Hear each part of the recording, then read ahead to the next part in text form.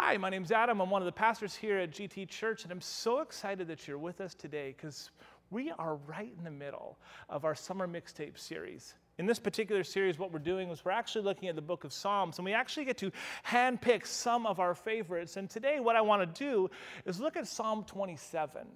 You see, Psalm 27 was written by a guy named King David. Now, if you're a Christian, you've been around for any deal of time, you know who this particular character is.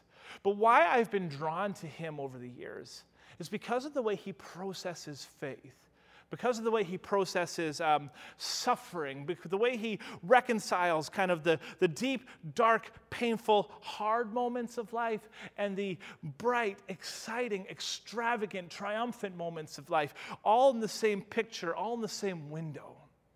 And I've been drawn to David specifically in this season that we're in. Because let's be honest, 2020 has been bananas. And as we've been walking through just kind of the harsher realities of what this season has looked like, it's caused all of us to kind of to begin to reimagine or reinterpret or reevaluate our faith. Because in this particular season, let's be real, we've never walked through what we've been walking through. And as I was preparing for this moment, God brought this funny picture to mind.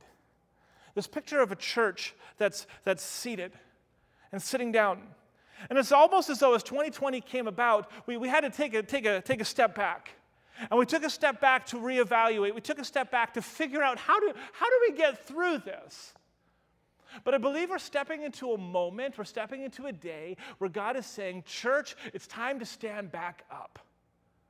And I'm so thankful that you are watching today.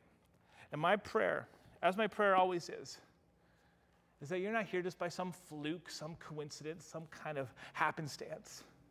But today, in this moment, it is almost like finely tuned and orchestrated by God for me to speak to you in this time. So open your ears today.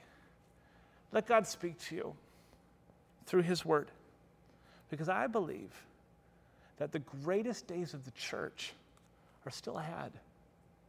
Let's look at Psalm 27 together, shall we? Psalm 27, verse 1 says this: "The Lord is my light and my salvation." Now, any Christian who's been around for any bit of time will stand behind that and think to themselves, yeah, amen, come on, this is a great, amen, pastor moment. If you got some Kleenex beside you, wave it in your house. Come on, pastor, preach, brother, preach. That's the type of moment that is. But what David does next is fascinating, because he asks a question. And depending where you are in terms of your Christian experience, this particular statement is either extraordinarily polarizing or extraordinarily impossible, almost unfathomable, almost like it doesn't make sense. Because what he asks, he says, the Lord is my light and salvation, so why should I be afraid? It's the type of question that's almost too easy to be said, or easier said than it is to be lived out. But he continues. He elaborates. He says, the Lord is my fortress, protecting me from danger, so why should I tremble? And again, this is a good amen moment. Amen, come on, pastor, preach, brother, preach. But it's harder to actually live out when you're walking through it. When evil people come to devour me, when my enemies and foes attack me, they will still stumble and fall.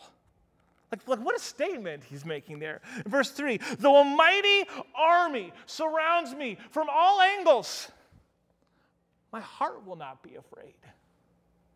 Even if I am attacked, I will remain confident. Look at those words. If you have a pen and you have a Bible in front of you, these are the type of things you underline. It says, even if I am attacked, I will remain confident. But the question is, why? Confident in what? Confident in who? Well, Psalm 118, it kind of parallels the thought of this psalm in Psalm 27. And here in verse 8, the psalmist makes this statement. He says, it is better to take refuge in the Lord than to trust in people. In other words, it is better to have confidence in the Lord than to have confidence in people. Now, obviously, he's not saying don't trust people. But what he's getting to is this whole idea, this whole concept that it's better to trust in God than to trust in people, because inevitably people are going to let you down. That seems pretty gloomy. But if we're honest for a second, there's no such thing as a perfect person. There's no such thing as a perfect pastor or a perfect parent or a perfect husband or a perfect wife. No such thing as a perfect child, a perfect boss, a perfect barista. So don't put your confidence in people. Because if you live your life putting all your confidence in people, you're going to find yourself getting rattled. He elaborates. It's better to take refuge in the Lord than it is to trust in princes. There's no such thing as a perfect prince. No such thing as a perfect political party, a perfect prime minister, perfect city council, perfect mayor, perfect church board, perfect church denomination. There's no such thing as a perfect system. It is to say, don't put your confidence in anything other than God, because inevitably you're going to find yourself getting rattled when that system fails, when that person fails, when that structure fails, whatever it is. And so in this particular season, we find a lot of us are feeling really, really rattled right now, because the things that we put our confidence in got shooken up. But let me be honest with you, church. Jesus didn't change because of COVID. Like his plans for the church, the Great Commission, the vision of the church, the mission of the church, it all has remained the same. The other aspects of Christianity may have changed right now. And so if you've had your confidence in the other aspects of Christianity, the gathering, the things, the stuff we do, the stuff we did, yeah, of course, we're going to feel rattled because our base, our structure, our foundation is cracked. But Jesus isn't cracked. And that's why in Psalm 27, David could say things like, "The Lord is the light of my salvation. Why should I be afraid? Because my confidence is in the Lord. The Lord is my fortress, protecting me from danger. Why should I tremble? Because my confidence is in the Lord. When evil people come to devour me, when my enemies and foes attack me, they will stumble and fall. Why? Because my confidence is in the Lord. The almighty army surrounds me. Why won't I be afraid? Because my confidence is in the Lord." So, church, as we step back up, put your confidence in the Lord. I know it's easier said than done, but that slight adjustment may be the single most impactful decision you make today. Carrying on. Verse 4. The one thing I seek most, the one thing I ask of the Lord, the one thing I seek most is to live in the house of the Lord all the days of my life. Listen to those words. Wow. Like the number one thing that you could ask God, like if you could ask God anything in the world and God were to give it to you, what would it be? I've always been fascinated by David, drawn to David, curious by David because of the way he's wired, because of the way he answers questions like that. Because the number one thing he wants to hear from God, or he wants to receive from God rather, is to be in his presence all the days of his life, delighting in the Lord's perfections, meditating in his temple. For he will conceal me there when troubles come. What a picture. He will hide me in his sanctuary. He'll place me out of reach on a high rock. Then I will hold my head high above my enemies who surround me. At his sanctuary, I will offer sacrifices with shouts of joy, singing and praising the Lord with music. In other words, worship. Now, we've never been in a season quite like this. And I find it interesting, intriguing, a little bit curious, how the number one thing that he's longing for is to gather in the Lord's space, place, presence. Can you identify with that? Or there's this sense inside of you where it's like, well, if we could just gather again. I just can't wait for the moment we can gather. And it gets so exciting. But I need to be painfully honest with you. Life-giving, life-changing, life-altering Christianity is not going to be the product of us gathering together. It doesn't work like that. Life-giving, life-changing, life-altering Christianity is the product of us encountering the presence of God. It's deeper. It's deeper. Because our gathering isn't what sets us free. Our gathering together, and oh, how I long to gather together. We long to gather together. But it's the gathering together isn't what makes Christianity what it is. It's this longing to seek after the presence of God. I look at verse 5, it says, He will conceal me there when troubles come.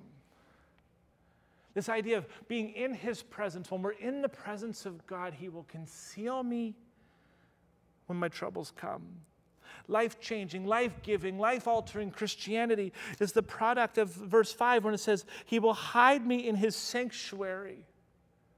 This isn't speaking to a specific place. It's speaking to His presence. When we're in the presence of God, that is where He hides us under His wing. He will place me out of reach on a high rock. In order for Him to place us anywhere, we need to be close enough for Him to touch us. Yes, the gathering is important. But it's not about the place. It's about the person of God. And in this particular season, as it's difficult for us to gather, we don't need to panic. Because God is still accessible. We can have confidence in the Lord, but we also need to seek the presence of God, and whatever that means.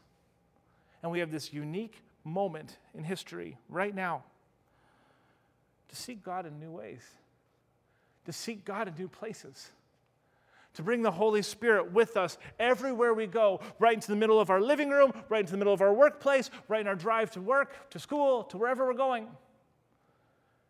We have this new, unique opportunity to bring the presence of God to the people. Verse 7. Hear me as I pray, O Lord. Be merciful and answer me. My heart has heard you say, come and talk with me. And my heart responds, Lord, I'm coming. Like think about those words. What a beautiful picture. God speaks to him. Come and talk with me. David responds, Lord, I'm coming. Do not turn your back on me. Do not reject your servant in anger. Listen to the anguish, the anxiety in his words. You have always been my helper. Don't leave me now. Don't abandon me, O God of my salvation. You can almost picture the wrestle, the resolve, the remembering as he's placing back and forth and just going through his mind the circumstances in terms of what he's facing and what he's been through, the way God has been there before and the way God can be there now. In verse 10, he says, even if my father and mother abandon me, like the worst case scenario, he says, the Lord will hold me close. So as we stand up, there's this element of walking with confidence, right? There's this element of seeking the presence of God and learning how to do that in this particular context right now that we're in. But there's also this element of letting our prayer life fuel our thought life. And what I mean by that is quite simply this, and we know this, but sometimes we just forget. I mean, as Christians, we actually have the ability to communicate with God.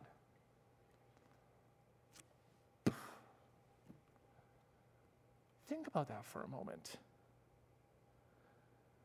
Like it's one thing to bring our thoughts to prayer.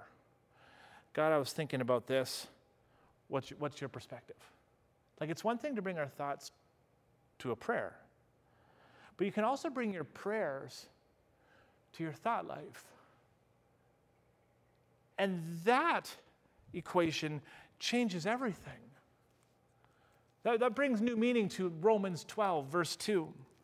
When you think of Romans 12, verse 2, as it says the words, don't copy the behaviors and customs of this world, but let God transform you into a new person by changing the way that you think.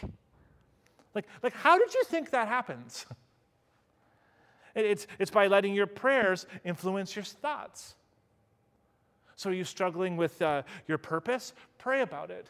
Are you struggling with your identity? Pray about it. Struggling with your mindset, your outlook, your perspective, struggling with your theology, struggling with your worldview, struggling with the way you interpret Scripture? Pray about it. If you're struggling with your marriage, pray about it. Struggling at work, struggling with your finances, struggling with life, you pray about it and you allow your prayer life to impact your thought life. And it's extraordinarily important that we do this. It's extraordinarily important that we as Christians see prayer not just as a Christian discipline checklist to notch off the checklist, but we see it as a fundamental core piece of our Christian faith. The fact that in this season, although we may not be gathering in a building, we have just as much access to God as we ever have. And God has just as much desire to be a part of your life than he ever has. And God wants to move in you and through you in ways that you never even thought possible. And we need to access those thoughts through prayer. Verse 11, teach me how to live, O Lord. Lead me along the right path, for my enemies are waiting for me. Do not let me fall into their hands. For they accuse me of things that I've never even done. With every breath, they threaten me with violence. Yet I am confident that I will see the Lord's goodness while I am here in the land of the living. This idea to stand up again, to walk with confidence in the Lord. To learn to seek the presence of God in this moment. To allow our prayer life to influence our thought life. Is all accentuated by this next point, this whole idea of asking God to show us what our next step is. You see, I love verse 11 as it says, teach me how to live, O Lord. Lead me along the right path. It is to say that God, the creator of the heavens and the earth, knows how to live my life better than I. And so this idea, this notion of saying, okay, Lord, you saw this scenario, you saw 2020 before I even existed. So God, in this moment, can you show me what to do next? And to be honest with you, your next step may very well be to start a relationship with God, to become a Christian. There's a number that's popping up on your screen right now. And you can send us a text. Just let us know that, hey, God's speaking to you right now. Or on the side of your computer there, if you're watching church online, you can click the raise a hand button. And that raise a hand button is your way of just saying, hey, I hear you. I hear what you're saying. Because let me tell you, listen, just as much as God was a part of David's story, God wants to be a part of your story. And you can have that same relationship with God that David had, the same relationship with God that I have. And I get what you're thinking, because listen, I didn't grow up in church. And I remember hearing the pastor speak at one time and say things like I'm saying right now and allude to this idea that there's a God out there who cares and wants to be a part of your life. I remember thinking, man, that sounds super flaky. There's no way that could be real. That sounds too good to be true. But listen, when I encountered God for the first time in my life, everything changed. And everything can change in your life as well. So shoot us a text. Click that button. Begin that next step. Let God show you how to process what's going on around you, because you don't have to walk by yourself.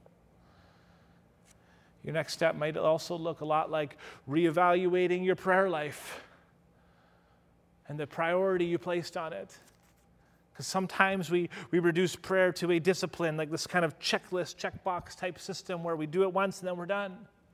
But we literally have the ability to talk to God. So talk to God like your prayers matter. Because they do. God cares. Maybe it looks like reevaluating the things we put our confidence in. Maybe you're watching today and you're feeling rattled. Lean into the Lord. Pivot.